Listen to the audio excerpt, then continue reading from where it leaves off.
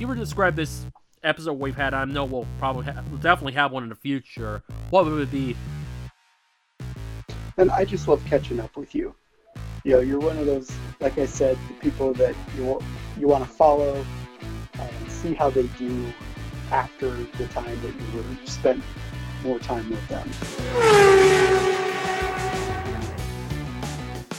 This is Behind the Exploratory Lenses, and yes, indeed, we do have a guest. It's going to be a two-parter episode, but first things first, we got to talk about some racing news that has happened, also the future scope of my career, how I'm going to approach things going forward. But first, let's talk about music real quick, because we will indeed talk about music with my guest, DJ Tranchell, but that's not the only thing we'll be talking about in our two-part episode. Let's discuss about music. WAP. Wet ass pussy, yes it is, or in my favorite lingo, want a Pepsi, thanks to whoever made that meme with suicidal tendencies, because institutionalized is my go-to music when it comes to Pepsi, because it's Pepsi. All I want is just a Pepsi. Pepsi. Anyways, yeah, so that meant BTS's Dynamite is no longer number 1, but it's number 2. Well, so much for that K-pop movement. Well, that lasted quite well. At the very least, it was longer number 1 than the stupid song by Trolls, which is considering funny enough that my mom had to shut me up due to the fact she wanted to hear what that fruitcake had to say about whatever was it. I think it was his father got murdered or what have you. Well, I asked a question to Haley Deegan as far as how does she approach these ordeals where people say, oh, she's just wasting her time running in the arc, she should be going to the truck series, or vice versa. She gave an excellent explanation. As a matter of fact, here is what she had to say when I asked her that, because as I talked about it on the last episode, she's not wasting her time, let her be. And that's just my opinion about that ordeal. So, here is my question, and here is her response. It's been mentioned multiple times how difficult is it with the lack of practice, but there's also the discrepancy, some people feeling like ARCA may, to many people's eyes, is like a setback. What do you have to say with those folks saying such thing where they don't understand the driving mentality process like you do? Yeah, like at the end of the day, ARCA is a development series. It's not the Cup series. It's a development series where it's a stepping stone for drivers to move up to higher levels. And I think people get so judgmental on it. And it is like there's some moments where like people make mistakes. It's thrown together. It's not Cup racing. And so people have to understand that. But also, to a certain extent, like, we were supposed to be getting more out of the ARCA series than we are. And we were supposed to get pit stops. And that's something I really need to practice before I go to trucks. And we were supposed to get practice qualifying. We usually get a day before practice at most of the big tracks. And that's something like all of that's getting cut. We maybe get 5 laps of practice at some of the bigger tracks like Michigan, like those type tracks. And then all of a sudden you go right into the racing, green flag racing. It's something that's a lot different, and it's definitely been a lot more difficult and harder on my career. At the very least, she has an excellent mindset. She doesn't want to be rushed. She wants to be excellent before she moves up to the next level. Of course, with the pandemic, it's certainly not helped whatsoever. Some have adapted quite well, others have not. And that's just the scope of racing sometimes. And speaking of racing, Sebastian Bourdais will no longer be a full-time IMSA regular, because in 2021, he's going to be a full-time IndyCar guy once again. Of course, he'll finish his IMSA tenure this year. But beginning with the Harvest Grand Prix, you'll be driving the number 14 Chevrolet. That is an AJ Foyt car, which is definitely what that team needs, because let's face it, with Kanan's future being unknown, he wants to come back. He wants to run one more year. And there's also the rumor of Elio Castroneves perhaps being one of the contenders of that Ford car. You need somebody with experience that's won championships, that's won races, that can still get the job done. And I feel like Bourdais is the answer. Dalton Kellett will be moved to a third car for next year. And I feel like him in the 14 was not doing him any well. Nobody expected Kellett to be that good. Nobody. Other than probably himself and the team having some sort of confidence, but nobody expected. So this was a much needed change. Good for Bourdais and good for the future of AJ Foyt Racing, because you definitely need a team like that, because there was a little bit of a concern that it was going to be the third major legendary team from a different discipline that will go up for sale and be given to somebody else, like Richard Petty Motorsports and NASCAR, whoever it may end up being. There's a wild rumor about Denny Hamlin. And of course, Williams going from Sir Frank and Claire running the whole thing, but to an entire entity. And man, oh man, you gotta feel so bad for George Russell. Even with 12 cars left, he could still not get a top 10. He got beaten by both Ferraris of Charles Leclerc and Sebastian Vettel. Even Vettel felt pity for the poor lad. I know for this for a fact, he's gonna score a point in 2022. Probably he's going to end up being a Mercedes, and after what we saw in the Tuscan Grand Prix, which had 2 red flags, 3 standing starts, Bottas completely blew it. That did not do him any wonders as far as post-2021. He's going to be with Mercedes next year, but I think that might be it. We just saw Bottas completely choked, and he got multiple opportunities to beat Hamilton and make the race exciting. That wasn't the case. Hamilton won his 90th Grand Prix. He's 1 away from tying Michael Schumacher. Could he tie it to Soki next week? Time will ultimately tell. But man, Bottas has got to really step it up because right now he's not looking prominent. Speaking of not looking prominent, right now it's Sergio Perez, who will no longer be with Racing Point because Sebastian Vettel will join that team, which will be rebranded as Aston Martin next season. I don't hate the decision. I hate the fact that Perez got put on the wayside. Could there be an IndyCar future? I said this like months ago when those rumors were running wild. When Vettel, I almost pulled that. Here's the funny thing: every now and then, I will mix up Bourdais and Vettel. As soon as the announcement he wasn't coming back with Ferrari, I just knew that was not looking good for Perez because everybody, when the Aston Martin rumors were coming, I was like, yeah, Perez is gonna be out. He needs to win. He needs the podium to give him some sort of leverage. And now all I see him in his future is just Alfa Romeo and Haas. And my idols are downgrades. But I said the same thing when he went to Force India after that disastrous tenure in McLaren that only lasted 1 year. And the main reason I'm not too big on Kevin Magnussen. My stance on him has changed over time, but I still resent the fact that they went with it. But look what happened to McLaren after Perez left. It kind of sunk horrendously, so it worked out. And look, he saved the Formula One team. He saved them. He saved that team from from bankruptcy, honestly. He basically saved them.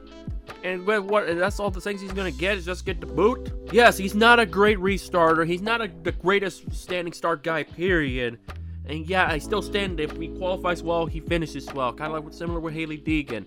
She did alright at Toledo. She finished 6th and still not great considering, even if it is a 17-car ARCA field, it helps to have it's a combo race with the East to boost up the numbers.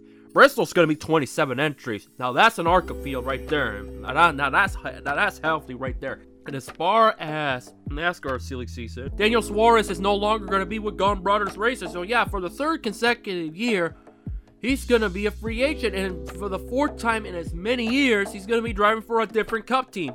18 was Gibbs, 19 was Stuart Haas, 20 this year with Gunn, next year blank. Rumors say the problem is going to be Richard Petty Motorsports in the 43. As I mentioned, as Bubba Wallace is going to be looking for somebody to write. And there's even a rumor out there that Bubba Wallace could be Suarez's replacement. It's kind of like a trade swap. They're swapping seats, swapping teams. I only see a benefit of Wallace going to that team.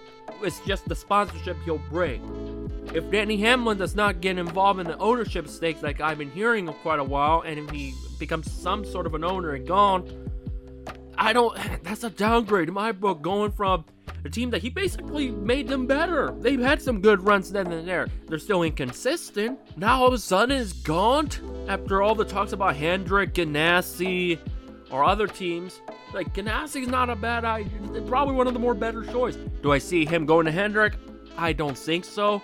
I think that 48 could go to Eric Jones, and I hope it is Eric Jones because Eric has proven to be a winner. He won the Southern 500. He won Daytona. He won the Busch Crash, and I meant that Busch Crash because if you remember back in February, which I was there, only 6 cars finished the race, and the one that looked the most damaged won. Not the one last in line, actually won. So I hope he goes in that 48. There's also Kyle Larson involved. There's also the stars of Chase Briscoe, maybe Austin Cindric or a Daniel Hambrick. And this is one thing that Joseph Strigley from TobyChristie.com, shout out to Toby by the way, Brett Moffitt. I would totally be on board with Brett Moffitt, but it's just a matter of whether Hendrick sees it and whether the marketability side sees it as well.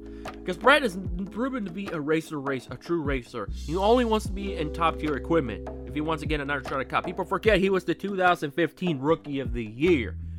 2015 Rookie of the Year.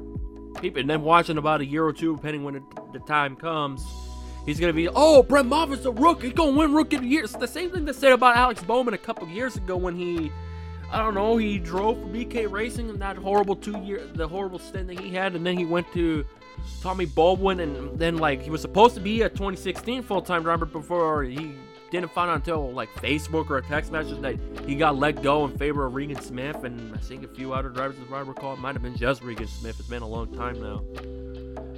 But Bubba Wallace and the Gone Brothers, I will only be on board with it if Hamlin is involved in that ownership stake. Because keep in mind, Daniel Suarez has been frustrated. He's driven a 1-year-old Toyota. He's driven a year-old Toyota. He missed the Daytona 500. He's had some good runs in and there by their standards, which is a top 30. To where I think their biggest battle is just beating J.J. Yaley in that Rick Ware car. But Suarez, he's looking like he may be in the better end of the stick compared to Wallace, believe it or not. And I'm kind of glad people like Jenna Fryer saying that he's just had the raw end of everything in his Cup career. He's been through a lot. Do I feel like he could still win? I believe so. Yeah, the 2016 Xfinity Championship, yeah, you can question. It's like, oh, the only reason why he won is because of cold wind when no tires decided to go on Be Blaze of Glory. But anyways, that's a different story for another time. So yeah, a lot of stuff. Oh, and the last bit of news is Sam Mayer's going to be a full-time Xfinity regular. The plan is for him to be full-time during the second half of 2021 before doing the whole championship trail in 2022. He'll be driving for JRM, Dale Earnhardt Jr.'s team. Somebody sees the potential of that young man. 17 years old. He's got an East Championship. He's probably going to win it again. He's done really well in national ARCA races. He's going to run a couple more Truck Series events. That guy has talent. If you want to talk about a guy that could be Tranchell that has shown excellence, last week I mentioned him. What helped Sam Mayer beat Hailie Deegan at I-44 was due to the fact that he's had experience out of front. He's used to it. He won at New Smyrna. He found a way to held off Derek Griffith for that victory at New Smyrna. Because that, to me, that was the one race that I said, how come nobody's talking about Derek Griffith? Derek Griffith is talent. Yeah, he's right up there with the Ty Gibbs and those guys up there in the could be future transcending star. Sure, you're asking a lot for him to go from ARCA to limited very few truck starts to jump straight to Xfinity, but Mayer's gonna get the job done, I think. Anyways, that's all my talk for this episode as far as news is concerned. Let's talk about my guest that I'll have on for the next 2 episodes. TJ Tranchell. How I know him is through the University of Idaho, and I mentioned multiple times I really don't discuss about my college time because it's mostly negative, and with the very few positives was indeed TJ. He was the newspaper, I think he was also the media radio advisor at Idaho. As when you hear him, he'll probably correct me his official title, and I definitely asked him his main title during Idaho. How we've met is kind of funny, considering he replaced Sean O'Neill. Everybody from that, like the Ryan Taranellis and the Caitlin Crassels of the world loved Sean O'Neill. So when TJ came along, he was in a tough spot. Kind of like how I was later, a semester after he came along to be the advisor for KOI FM Moscow 89.3. It's also to be referred as QE, but I say it all the way through because that's just the natural way of things sometimes. How we first interacted, if I remember, is either wrestling related or to the fact that when I became the Vandal Nation website manager after Corbin McDonald had to sit out for the rest of his tenure. But I brought some diecast, like a Dale Earnhardt Jr. Pepsi 400 diecast and a Shawna Robinson 164 of the Polaris car. Not the Polaris, the Polaroid car. Polaris. Anyways, over time, we got along great. He ultimately became my media mentor in a time period when I really had no support system, especially at Idaho. He was basically my main supporter through this time period during my couple years of college and then after I graduated and beyond. So without further ado, here is TJ telling you who he is. He might be also an author. You never know when it comes to this program. As a matter of fact, he is an author. I just wanted to play a little bit of tease role. Anyways, without further ado, here is TJ. Hello, audience. I am TJ Tranchell, writer, teacher, husband, father. Thanks for listening.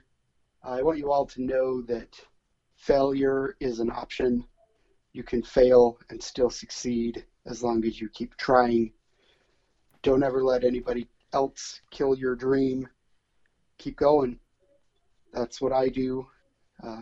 Just seeing the look from my son, he's 7, when he says, "Daddy, I want to be a writer like you," makes every day worth it.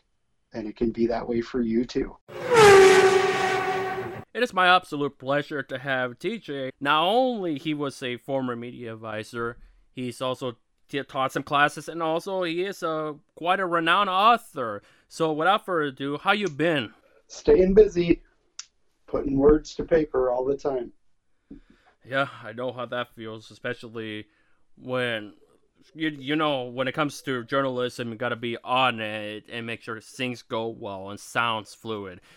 Which every now and then when I read my stuff, I say, this could be a little bit better. And I was like, oh, I need to fix this real quick for it to make sense. Don't we all have that moment? Oh, absolutely. Revision is a huge part of the process, whether it's a journalistic article, a column, a short story, fiction, all of it. Revision is a huge part.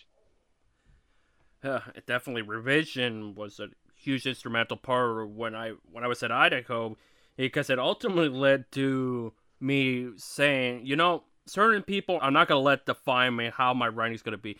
I'm going to get better, and if I believe something very strongly, I'm not going to shy away from it. And that's been the case for all my life. And I know we'll discuss more about my senior year, of course, because that was the ultimate test that I gone through, even now. But at the very least, looking back at it, I've handled it a lot better. And yes, sometimes when I voice my opinion, nobody will listen. But that's the nature of life. I'm used to it. It really is.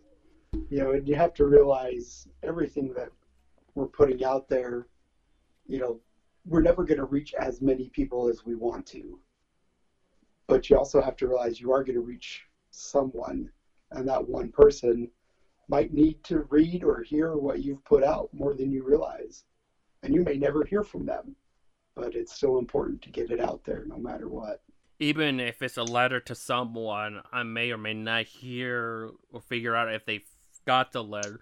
Which is kind of funny because sometimes when I send a letter, they don't receive it. Or when somebody wants to send me a letter, I don't receive it. That was back when I used to live in an apartment in Everett, where the mail system was completely convoluted. It was completely clustered, that even my close friend from high school sent me, a holiday card, and I never received it, and I was completely bummed about it because I made sure the address was right. So I've had the weirdest luck when it comes to mail. Some things just get lost in the shuffle, unfortunately. It's happened to me. I just lived in a house for 2 years where I was getting mail for a couple that lived there previously from what I assume was this couple's aunt or grandmother. And it's like, you got to tell grandma that you updated your address because she's sending you stuff. I know that feeling every now and then. What I typically do, if it's not mine, I just leave it in the box because eventually they had to clear it and send it to the next episode. First things first, and I mentioned this at the very beginning of the episode that I've already recorded. It's kind of interesting how our first interaction was, I said it was either between a wrestling related or due to the fact that I had a Shawna Robinson diecast in my office table when I used to do Vandal Nation. I think it might have been that, if I recall. One or the other, but I have a deep appreciation for obscure NASCAR. You know that. Mm-hmm. So seeing something like that, to me, really said, this is a person who is not only knowledgeable, but passionate, because I know people who are passionate about NASCAR that would never have one of those. They just pay attention to the big drivers, the people who are winning championships and all that, but they don't get that sense of history to place something like that on a desk. It really spoke a lot about you to me, and I appreciated seeing that. Yeah. And that's the case. That's the thing with a lot of those big NASCAR YouTubers. It's like they appreciate it, but sometimes their history or factuals are not there, or they're missing something big. When I did the Meridian race when Deegan won, I remember vividly, but I wanted to double check if she was the first woman. Then I realized Shawna Robinson won those 3 Goodies Dash races. Like, well, I got to incorporate it somewhere because that little tidbit doesn't need to be ignored. It shouldn't be ignored. And people tend to forget a little bit the Shawna won a pole in when it used to be known as the Busch Grand National before the whole ordeal with lap 1, turn 3 between that guy that guy that I will not mention because he's suspended for such comments that he's made out there where I don't really discuss about. Yeah. When it comes to my program, I don't discuss all of that stuff at all because I want to, not even in my social media posts, I discuss about it. It's like, if I find out about it, it's like, okay, that happened, and let's just move on. Well, the thing with that, with the Deegan and Shawna thing is when things are so far apart, people forget. And so there's a generation of drivers and fans who weren't around to see Shawna Robinson race. And so they might just assume, oh, well, because I've never seen something, it must be new. Yeah, and 29. It was a 29-year gap between Shawna's last Goodies Dash wins and then Deegan's first win back in 2018. Which is funny about 2018 when I covered that one was due to the fact that that was last minute.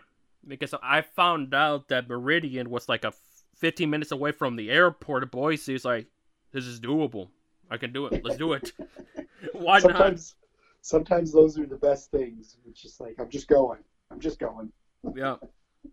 It's kind of unfortunate I haven't had that sense. And with the pandemic now that Meridian is not happening this year, I don't think Las Vegas is happening because for me, if I wanted to do Vegas, I would like to know a few weeks in advance or by that point have my driver's license so I could go through the rental car process and not having to worry about rides because they haven't even announced yet if they're going to allow fans to go to that race. Yeah, I hope they do. The Vegas track and that whole area right there with the big speedway, the bull ring, and the drag strip is just such an incredible place because all three of those styles can be in this same little area. Of course, they never run all at the same time, but just knowing that you could be at the super speedway and then just on the other side of the wall is an NHRA licensed drag strip is incredible. And then having people coming up at the bull ring knowing that the Bush brothers started there, and now they're both championship drivers is just an amazing feeling. Oh, for sure. Vegas has been on my bucket list for a good while. And if and when I ever go there, if either is this year or next year, very likely it's going to be next year. If I decide officially that I'm just going to focus on saving and then prepare for a better 2021. I know for Vegas, at some point, I know I had to stop around turn number 1, find a photo area of turn number 1 to just pause and reflect, thinking, because by next year it'll be the 10 years that Dan Weldon lost his life down there. And when I think of that Vegas circuit, I always think about Dan. Yeah. Because that day when he passed, that was a weird one for me because I remember vividly everything that what happened. Ultimately, I'll give the short story of it because I think eventually with this podcast I'll discuss about that whole ordeal. I basically found out his passing at a Costco, and I had to sneakily grab the remote because people tend to forget that back in the day, not that long ago, Costco would show live sporting events on those TVs, but they kind of stopped doing it, which is kind of a bummer. Because imagine, like, you're going to Costco, if you're, like, you're not keen in the shopping, it's like, oh, the wife or whoever are the ones interested in shopping. It's like, okay, you go do shopping, I'm just going to stand around those large TVs and watch the NFL game. Right. Yeah, that's how I watched when Stephon Diggs caught that touchdown against the Saints. That's how I saw it. It's like, it seems like Costco brings some good moments when it comes to sporting events. Well, the one with Weldon was not a good thing. It was a very tragic ordeal, but yeah, it's a generational gap. And sometimes, and that's been the little bit of the frustrating things, being kind of a journeyman. And I don't mind being the journeyman in this ordeal because I kind of been a journeyman my entire career. It's that there's so many good stuff out there that just don't get a notice because you're not at a certain level. And it's funny how even if I am at a certain level on the IndyCar side, based on the brand and based who were there back then, I kind of being left on the wayside. And this year has tested me very hard to figure out how to keep myself encouraged in times like this where I'm not considered one of them or relevant enough to ask a question, especially during the Indy 500 last month. Right. where I was like, I'll write the darn articles, get it over with, just prepared for 2021 because I saw the writing on the wall. I was like, even if I'm in the site that my editor-in-chief wrote for IndyCar, he's done stuff for Auto Week, Racer Magazine, and what have you. You have another guy that left due to a different ordeal because he didn't get the Indy Star gig. The Indianapolis Star, of course, that's the biggest newspaper outlet when it comes to IndyCar racing. Mm-hmm. You think I would get some good leverage, thinking, oh, but no, it's been the complete opposite, where people that don't cover IndyCar hardly at all, or know for a fact they are not IndyCar regulars, get to ask questions like nothing. It's like, what the hell? Yeah, that happens, but the important thing is that you have to decide if you want to be there so that when your chance does come, you're there, right? That's one of the hardest things to do, is to be able to just bide your time and know that if you give up and if you quit, you're never going to have a chance. But if you stick to it, eventually your time will come. Even if your time ends up being one question, and that's all you ever get. At least you were there for that. Yeah, and I take great gratitude to get. And that for me, my mindset is like, keep it to one question, and hopefully it makes sense. Like when my Twitter and even my Facebook page, that I'm finally making more out of it, rather it's just a page that was created by one of my friends back in high school and all that I finally revamped last year, to where it's like, even if it's one question, I hope it makes sense. Yeah. Every now and then I'll be like, wait, Bob Parker's just asked that question 10 minutes ago. Why did I ask that again? What? But being a Zoom call, you can kind of make that little leeway saying, oh, I assume he wasn't there right away, so that's why he asked. But me personally, knowing that when I look back, it's like, he just asked that question. Why did I ask the same thing? Or sometimes I have to realize certain questions should not be asked, because I got really chewed by a driver younger than me about when I asked about 2021. He didn't want to talk about 2021. It's like, okay. Consensus said never ask anyone about 2021 up until I'm in a level where, okay, they might be more lenient. Yeah, sometimes that's tough, because you want to be looking forward also, and they're every one of those drivers and teams and crew chiefs and owners, they're always looking toward the next week, the next year, even though they'll say, we just got to focus on today. We just got to focus on the next game after this one, things like that. It doesn't work that way, because it's still a business. Like if teams were only focused on one race, one game at a time, people wouldn't leave or announce that they're not going to be with a team like Bubba Wallace, announcing now that he's not going to be with Petty anymore when there's still season going on. If you were actually still thinking about one race at a time, you wouldn't say that until the season was over. This silly season has been odd. You would think it would be not so much with the pandemic and everything happening, but it's been the complete opposite. It's been more bizarre than any other year, because you have Eric Jones. There's also Kyle Larson maybe coming back. Daniel Suarez just announced he's not coming back with the 96 team, which I don't necessarily blame him, because it has to be hell driving a year-old Toyota on a weekly basis at a team that just literally became full-time, 2 weeks before Daytona rolled along. That is asking a lot. And I feel like at the end of the day, Suarez might be fine from it. But when you go from team to team, I have not seen any driver jump from that many teams full-time since Casey Mears in the late 2000s. Yeah, well, that was kind of Mears' thing, too. Stability really does help. You see people, it's the same, I would say, with any sport. If you like baseball free agents, they play for one team for 10 years, they sign a massive free agent contract, and they tank. Like Albert Pujols is a great example of that. Awesome with the Cardinals forever, massive contract with the Angels, and just has not produced the same. He's still consistent and, racking up sort of those career numbers, for longevity, but he's not hitting 315 and mashing 40 homers like he was beforehand. And that's common.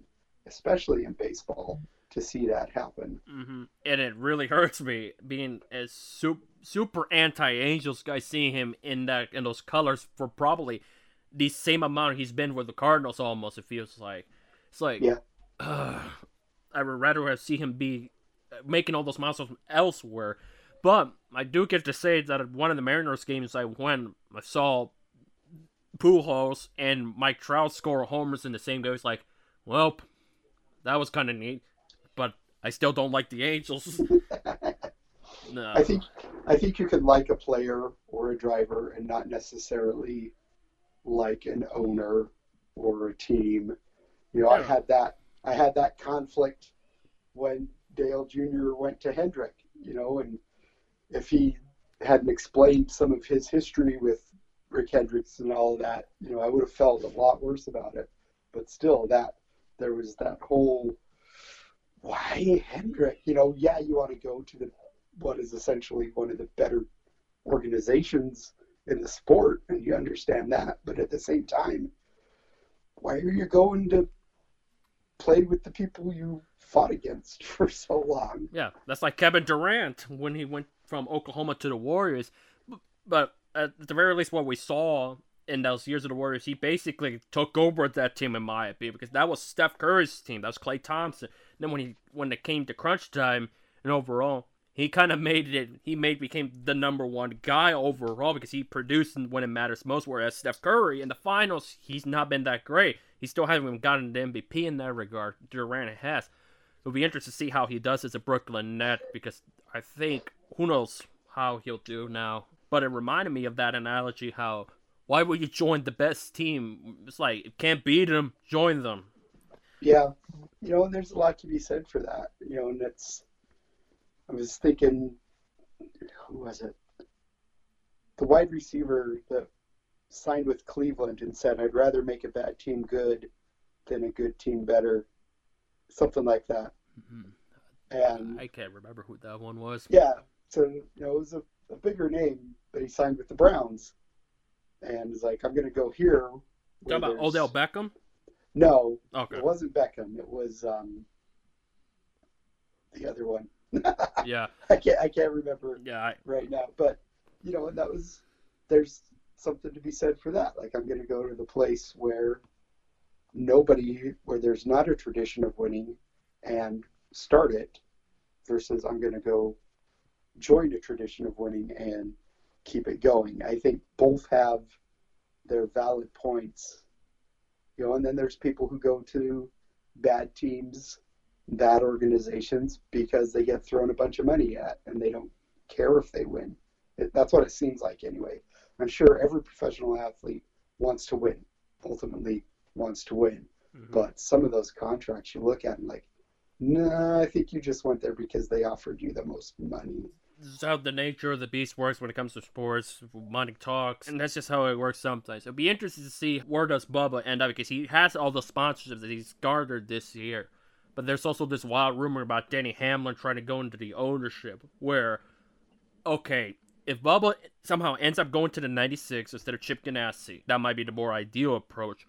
But if he goes to the 96, then I imagine Denny must have been involved with the ownership, because if he puts some money in there, and also Bubba's sponsorship backing will help him out, then maybe they'll be good.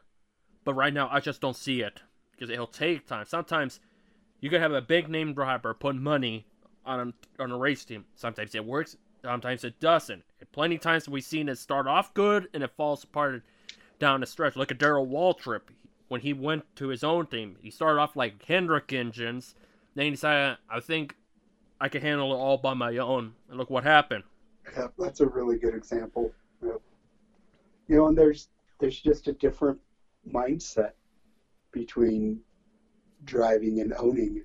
Like, being in charge, being part of a team and being in charge of a team are very different. Dale Jr. is another great example of that.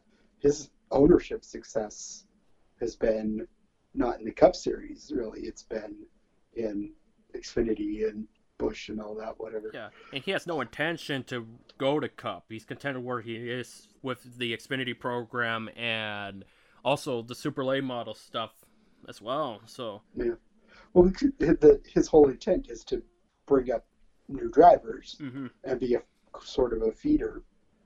You know, Yeah. he's a really good minor league organization. Yeah, and sometimes that's okay if the attention is to be such that, and of course, you still got the Hendrick Alliance, so that helps as well. And it's the same thing is looking like with GMS Racing with David Grabble, with Jeff Gordon being heavily involved on the stock car side of things. Because Grabble going from World of Outlaws to now full-fledged stock cars, or in the case right now, the Truck Series, the ultimate goal in the foreseeable future. You can see that alliance working quite well, where the Truck Series, you have GMS. Xfinity, you have JRM, and then, of course, Cup, you have Hendrick, and, of course, Jeff Gordon when he takes over someday, which that time will come. It's just a matter of when. Yep, I agree. It's always funny how we talk about racing, and pretty much essentially all my guests have some ties with racing as either a fan or a profession. That's just how it is sometimes. But, of course, it's a variety show, so we're going to talk about those tumultuous times that I had in Idaho and what he had to go through taking over a big role, even if it was a temperamental time period that lasted a couple years. So one of the things that I wanted to know when I asked TJ is exactly the challenges of knowing that the placement that he had was temporary before diving into the drama that was my year at the Argonaut as an editor, whether it's, of course, the spring of 2016 being the Vandal Nation manager, the website, and, of course, in the fall being the video manager. So with that being said, let's go back to the interview with TJ. I know we kind of went from rides and all that and then the questions. I think, yeah, that's how I am sometimes, where we talk about one subject and then we have to go back to the other one just as a refresher. One of the biggest things that I remember in that time period, if I recall, you took over Sean O'Neill's role, right? I did. Yeah, and what was your official title? Because I've had it mixed every now and then. I just want to make sure. What was your official title in those years at Idaho? At that time, the official title was Interim Student Media Advisor and General Manager. General Manager. That sounds very enticing. Because the General Manager, I don't remember. So, because I would have to say it's like you newspaper, radio advisor, but I figured to tell you that. I wish I should have told you that right away, but I want to make sure I get that, because I already recorded my first bit where I was pondering about it. Because, you know, continuity, it flows better over time. Yep. But you were in an interesting time period of transition, much like I was when I took over the Vandal Nation website, because Corbin had to take a sabbatical, then Garrett graduated, so Josh Grissom took over for the sports end. And one thing I noticed when I transitioned is like I was the odd man of a well-clicked group. Do you felt that way almost to an extent where it comes to connection with those other folks? Because I definitely know both of us can agree, and I think that's how we got along so well, because we had similar circumstances at different roles where you got a hard time understanding those other people that were there that were strongly opinionated, especially on the political end, which I was anything but that guy. I wanted to be just the neutral, talk about something else kind of guy, which I don't think it bode well with everybody else. But frankly, I honestly don't care what any of them thought, to be honest with you. I had my own group, which only lasted about a semester, and I just minded my own business. I just wanted to get better and accept it. You know what I mean? I do, and you know, it's a hard thing because, you know, I came in to do something that a person had been doing, you know, for 10 years. You know, and that's in that kind of role, that's a pretty long time. And not only had that person, Sean, been doing that job for so long, but I had also been a student under him. So it's not like I was just some person off the street who had no knowledge of anything that was going on as far as a historical perspective or who the people working were. Like the people that I had to get to know were you and the other students and things like that. But like I'd had a relationship with Sean, right? An established relationship where he had been my advisor. He was in my wedding party, right? So I knew him, and I knew things about the job, but I had to get to know all the people. And then even within that, there was so much fluctuation of different policies and procedures that I had to deal with. And one of the hardest parts was that as an interim, I was not, a full-time salaried, I worked full-time, but I wasn't, the salaried permanent person in that job. There was constantly, it might be just that 1 year, it might be the 2 years, it might last beyond that, right? So I never knew exactly how long I was going to be in that position. And so I never had the full power of the position to be able to institute policy and to make things better on a permanent basis. I always had to go up above me to essentially get permission to do things that I knew needed to be done. And that stretched from the payroll situations, which is where the general manager title comes in, that sort of business aspect of it, to how to operate with 80 to 100 students, right? So I never had that full power to do what needed to be done, and that was rough. I'd imagine so, when there's no sign of long-term stability.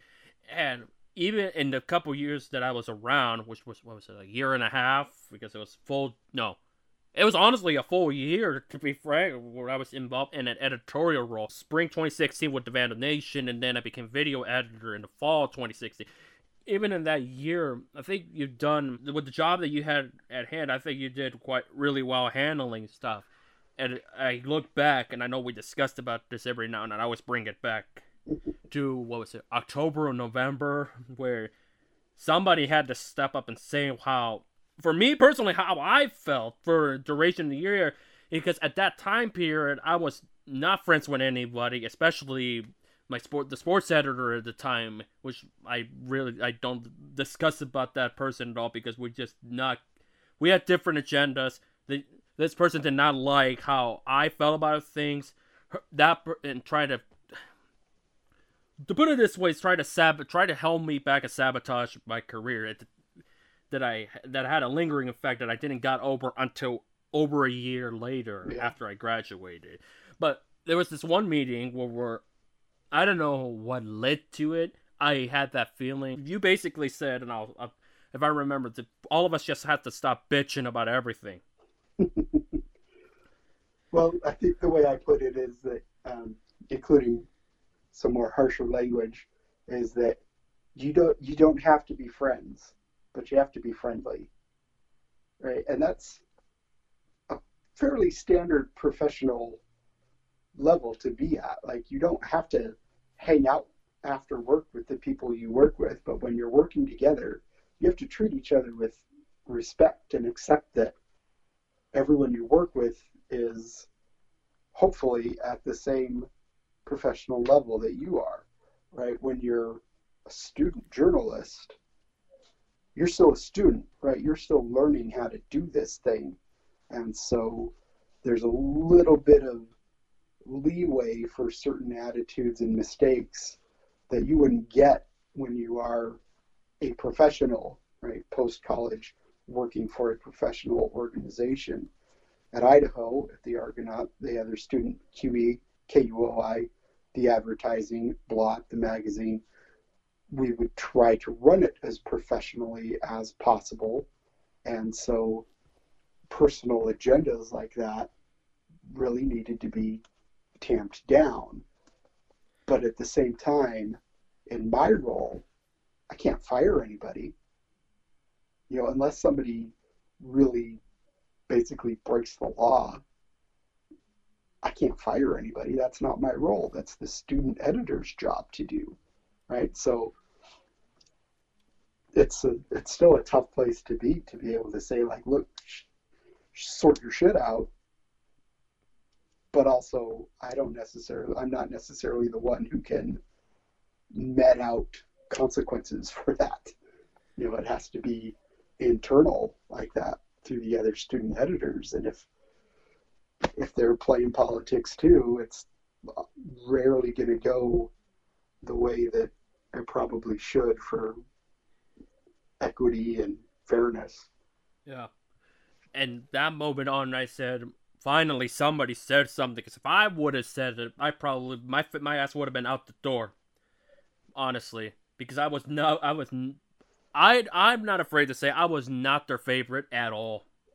Maybe one or two would have been on my side, only 1 and 2, and I mean it by that way. But everybody else, they probably would not care if I was gone. And honestly, I don't think they cared that I was graduating early, to be brutally honest with you. So that's after that Sunday meeting where you said all of that, I felt that my mindset said, if nobody else is going to apologize or be open and admit to it, whether they were the big cause or none at all, I say, you know what, I'll just come by to your office and tell you, kind of like, owe up to my own shit, because I wasn't necessarily the easiest person to get along, but they don't know necessarily who I was to begin with, because they don't take the time of day to know my upbringing or where I come from, because they were so attached to Corbin and those guys and Garrett before that they do not know who I am, why I'm the way I am, which is why at times I've been vocal about it. But at the end of the day, I said, I'll up to my ordeal and just trying to find a way to get better of it, because there was some political elaboration, unknowingly or blatant. Yeah. The thing with that kind of situation in student media is that everybody who works there, student-wise, is a short timer. Whether you started on your first day as a freshman or your first day as a senior, your time is limited. Right? It's not like a job.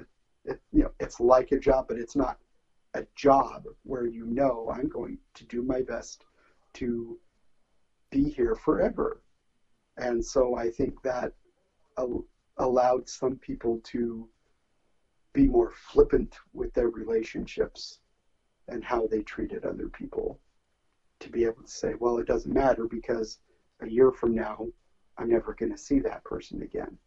And that's pretty sad, because you never know who you might end up needing down the road, or who might need you, and that person might forget how they treated you and need something from you. You just never know. A great example is that when I left as a student, I didn't graduate. I'll just throw that right out there.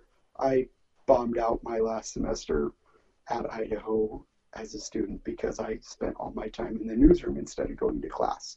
Don't do that. And so I bombed out. Other people graduated. A year and a half down the road, I'm freelancing and couch surfing, and one of the people I worked with, who I had a good professional relationship with, needed somebody to cover concerts for the newspaper that she worked at professionally. That was my specialty. I went from Vegas to South Dakota, and that person and I got married. Like, we didn't have a dating relationship. We had a working relationship. And then suddenly things changed. We've been married almost 11 years now. So you never know. If you treat somebody poorly, you're probably never going to be able to use that person as a reference, as a potential network, to get more work or to give more work, right? But if you treat other people kindly, or at the very least not unkind, you could be pretty neutral on that. Just don't treat people like garbage, and you never know what could happen.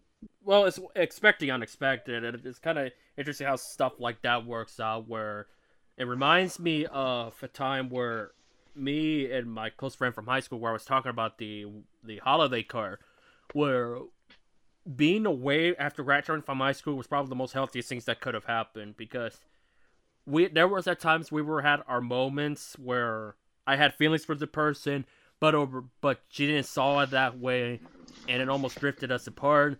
Then by the end of high school, it's like, yep, let's move on.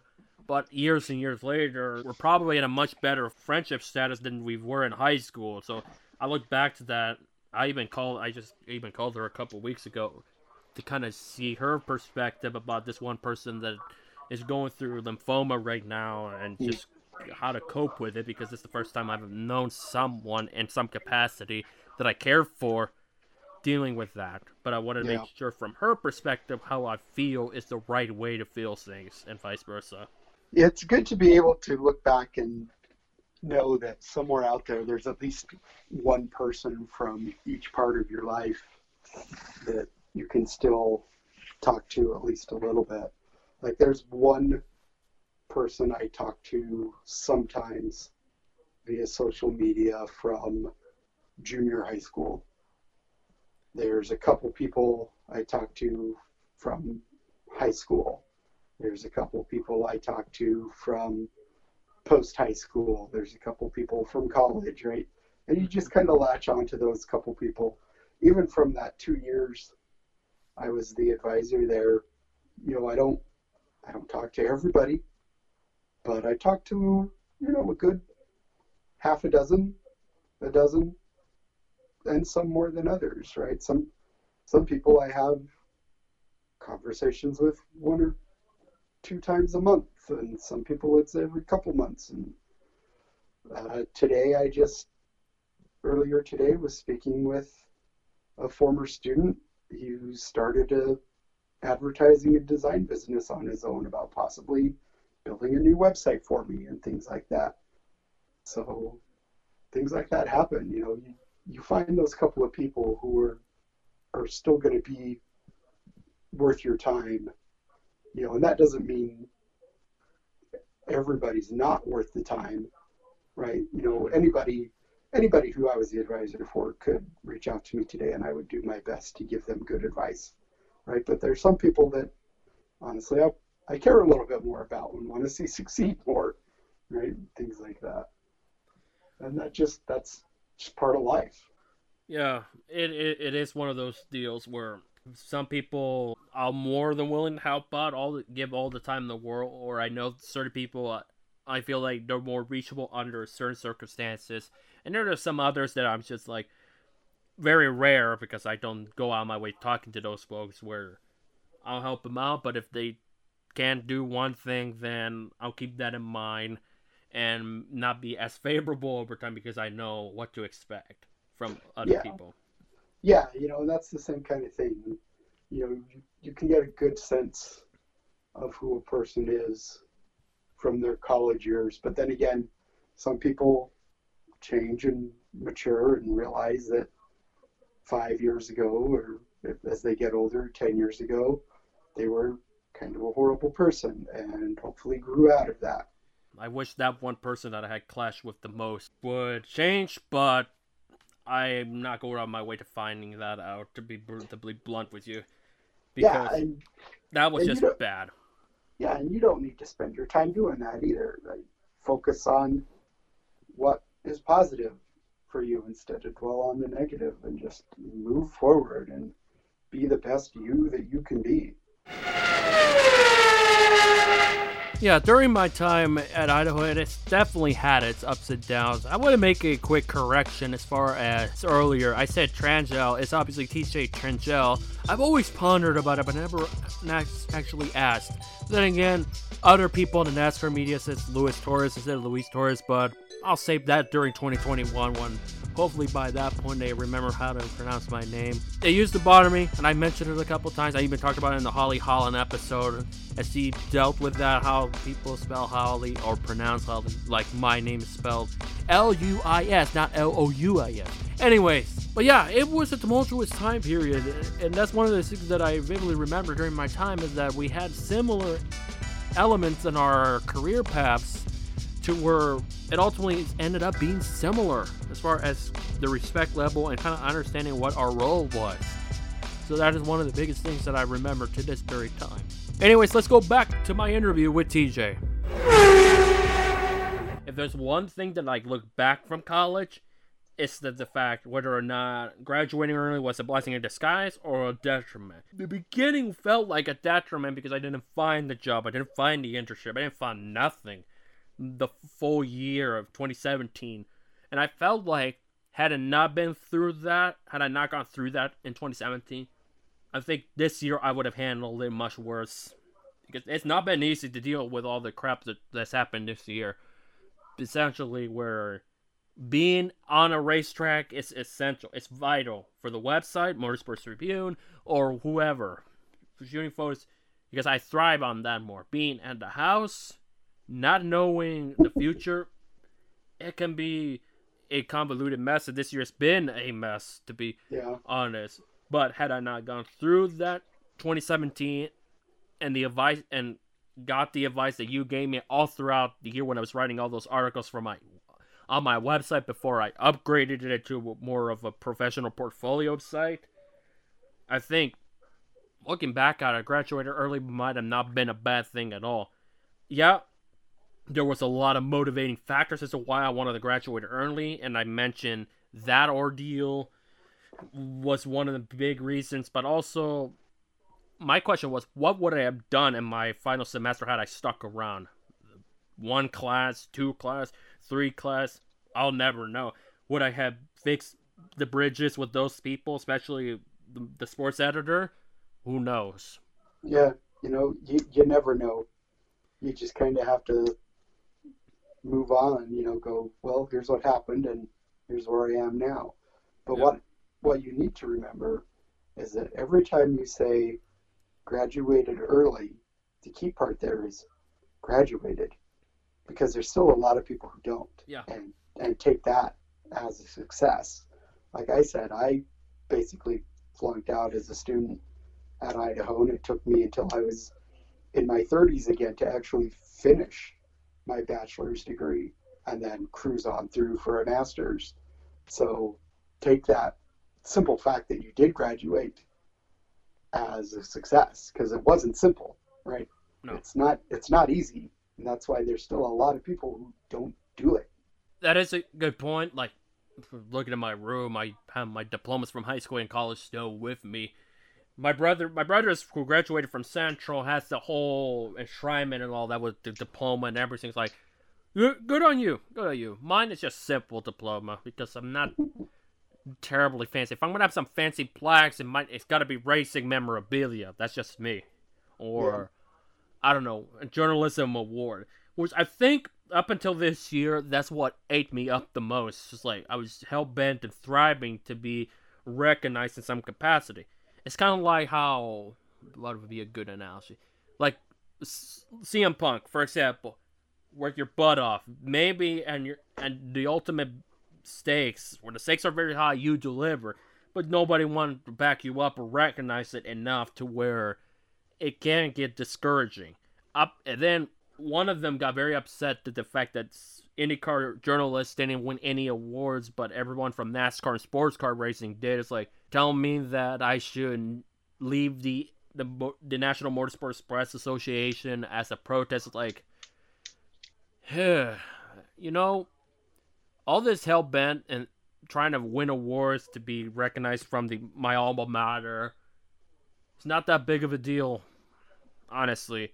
It's nice to eventually, hopefully one day, to finally get recognized by them. But at the end of the day, it's like, jeez, I don't want to end up like him. You know, just feeling such a sore loser. Awards are nice, and I say that as a person who won a couple. Rightfully so, I'd imagine, no doubt. No. Awards are nice, but nobody ever got a job because of an award. Nobody ever got I can't say. In certain places, some people get raises because of awards, usually in academia, but, nobody ever got a job because of an award, especially in journalism. Also because everybody else knows that a lot of it is just about who you know. I mean, as far as awards go, I was a national finalist columnist, and nobody cares. I care. It was cool for a moment, and I got to that point by submitting columns that were much more serious than what I did on a regular basis. The stuff that got me that award was not representative of what I usually wrote. Mm-hmm. And so it's a game of chance. It's just you get the right people at the right time and go, yep, I like that. And somebody else can read the exact same thing and go, nope, that's junk. And you just never know. So awards are nice. They're not the beginning of the world, and they're not the end of the world. Yeah, absolutely. You definitely have a valid point for that. Because at the end of the day, they're nice to put on a resume, but look what happened. It took me over a year to find some stability in the journalism, and to where I had to restart my photography career because, as you know, I was the video guy. Well, radio mostly, but video guy was another thing. Right now, I'm just basically a writer and a photographer. That's all I am. I haven't done a major video project in like almost 3 years. Yeah. Which is kind of a shame because I really want to do that. But when it comes to racing, they have all those copyrights, right, TV contracts where you can't do this, you can't do that unless you're a local news reporter. It's like, how am I going to grow? Do you know what I mean? Yeah, it's hard. And for me, I just started teaching full-time again in January. I'm 40 years old and have started and stopped my career numerous times. But at the same time, I just put out my third book. And I have another book that had a publisher, and the publisher closed before the book came out. So that's back to me trying to send it out again to other publishers. So trajectories, nobody does things on the same timeline as anyone else, right? And I honestly, the high school to college to job and stay in that job for the rest of your life thing, that doesn't exist anymore. It's gone. And I think part of American culture still wants to have that, where you train for one thing and that's the thing you do the rest of your life. And that's just not really true anymore. Like, for example, my wife, trained journalist, she has a master's in journalism now, copy editor, food writer, all kinds of stuff for a long time, and then got out of that and started doing communications in higher education. Did that now for 3, 4, 5 years, and now has even jumped ship from that and is now doing internal communications in a completely different industry. And that's the new norm right now, is change, taking the skills from one thing and seeing how you can apply them somewhere else. So if you want to do video, you got to find people who need videos. It might not be what you expect, but if you want to do race coverage, well, then you go to the race coverage that is needed, and that might not include video ever again, right? So it all depends on what you want to do. What do you want to focus on? Do you want to focus on a skill and develop it in different and unusual ways, or do you want to focus on an industry and give them the best you have that they need? Both are valid. I wanted to briefly pause that long conversation about Idaho to kind of discuss about the awards and also the what ifs. Yes, every now and then I ponder upon it, like whether or not I have feelings for certain people, whether or not things would have been for the better, but over time, and I think with the awards story that I just told, it made me wonder that I think everything happens for a reason, and I think with that circumstances that I had to go through and realize that maybe being head over heels over gaining an award is not the end-all be-all. As TJ said, it's nice to have, but at the end of the day, it's just for a brief cup of coffee, and then you gotta move on to the next thing. And sometimes I do feel like the ones where I say to myself, man, this one was terrible, this one's not my greatest. turns out to be probably one of my better ones. It happens when you write stuff for a long period of time. With that being said, let's go wrap up the first part of my interview with TJ. When I came to the Argonaut in the final semester, Sean was in charge. I never thought I was going to be doing writing as my main thing, for the longest of time. Because I was like the photography guy in high school, but I wanted to try something else. I wanted to be an editor. I wanted to be more on the creative input of the yearbook. Sure, of one family shoot, not towards me, but I knew it, being the editor-in-chief of my senior high school yearbook, I took it very personal because that was on my watch to a degree. Yeah. And thought, okay, I didn't start seriously focusing on writing because writing was my worst subject. Not my least favorite subject was science, but historically, from an academic perspective, it was my best overall category. I never had a grade below an A- from high school through college in the science field. But I wasn't too keen to. I was like, okay, let's get this out of the way when I was freshman year, and I was done. But writing was never my strongest subject point. And then when I came along, it's like, over time, it's thinking, I might not be bad. Because that's probably why I was so passionate and frustrated and angry during my senior year, because I knew I needed to get better. I wanted to do better. Yeah. It's just certain things about it I didn't like at all. It's kind of funny how one end was let's put it bluntly, not the greatest listener, because I think when I had that massive sit together with the sports editor and Clara, the editor-in-chief, Clara understood my frustrations and all of that, the whole scope. And sometimes when it comes to an editor, you gotta have that, in my opinion. If I was looking for an editor, for example, I need someone that understands what they're going through, understands both sides of the argument. If you have somebody that's one-sided, it doesn't care, that's where the problem began. That's kind of what ultimately boiled down. Because that was the only time. Did I needed the motivation? Sure. Did I needed the support and somebody to understand where I come from? Yes. Did I needed to be put down, being backstabbed? Because that's what it was. Because I guess I said a few days prior, is everything good? And I was told everything was good. And I came for the main reason. No, it wasn't. It was the complete opposite. It's like, that's the thing I can't trust. I can't trust somebody who does that. Because if you're going to be honest, tell me right now so I can expect it, and then things would have leveraged that a little bit better. But it is what it is, and I learned from it. Because this writing thing kind of became my own thing. And the photography kind of grew due to that reason. And after college, like, okay, let me go buy a photo camera, and see how I do. And then over time, it's like, I may like this. And then once I was hired with Motorsports Tribune in 2018, I said, any race I go, I'm bringing my camera. I realized there was a couple things that needed to be planned out in advance to do photos, like shoot at the racetrack, shoot at the corridor. But I feel like over time I've gotten better in that department to where I realized maybe I should start sending out portfolios and all that to photo companies, see where it'll land me. And that's not easy for me, to say the least, because job hunting is a different animal. Yeah, it is. And the thing is, one person can think something is okay, and do their best to make it okay, and move forward assuming that things are okay.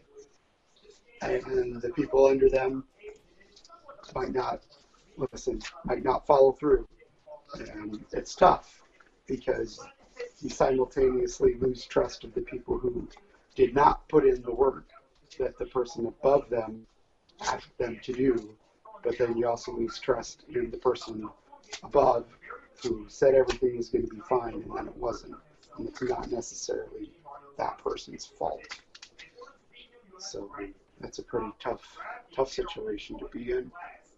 Absolutely. It is, but hindsight, I'm still writing.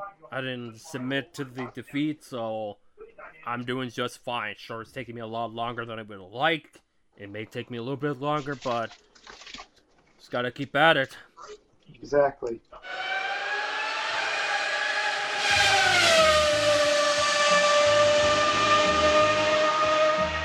So there you have it. We got through the toughest part of this episode. It's kind of reflecting a little bit more from my time in Idaho. As I mentioned, it's not a subject I tend to talk about. I only talked about very few. Like I mentioned, throughout the series. If it's a subject matter that I'm not comfortable to talking about overall, as long as I have a guest with me, I'm willing to discuss about it, because certain wounds need to be opened up once more. But as long as you have a conclusion and what you have a takeaway and learn from it, then you'll grow as a human being, and then it's fine to reflect. And I have that mindset many years later after I got my diploma in 2016. There was one other thing I did not discuss about the intro that I wanted to bring up, and I mentioned it in my interview with TJ, on and off the recording portions of this program. It's my writing. I mentioned that going forward, my Motorsports Tribune articles is going to be more opinionated based. It's not going to be like your standard PR stuff like announcement. There's going to be some of it there, but I'm going to give my own viewpoint, and hopefully it pans out. It's not going to be easy because it's asking a lot to write opinion columns, stuff like that.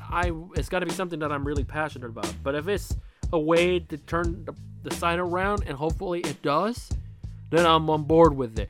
But when it comes to other entities that I've ever joined, I'll provide what I love to do more. That's reporting what happened to this driver or what happened during the race. But that's okay. If the transition is meant to be, then it's fine by me. I have no issue at all.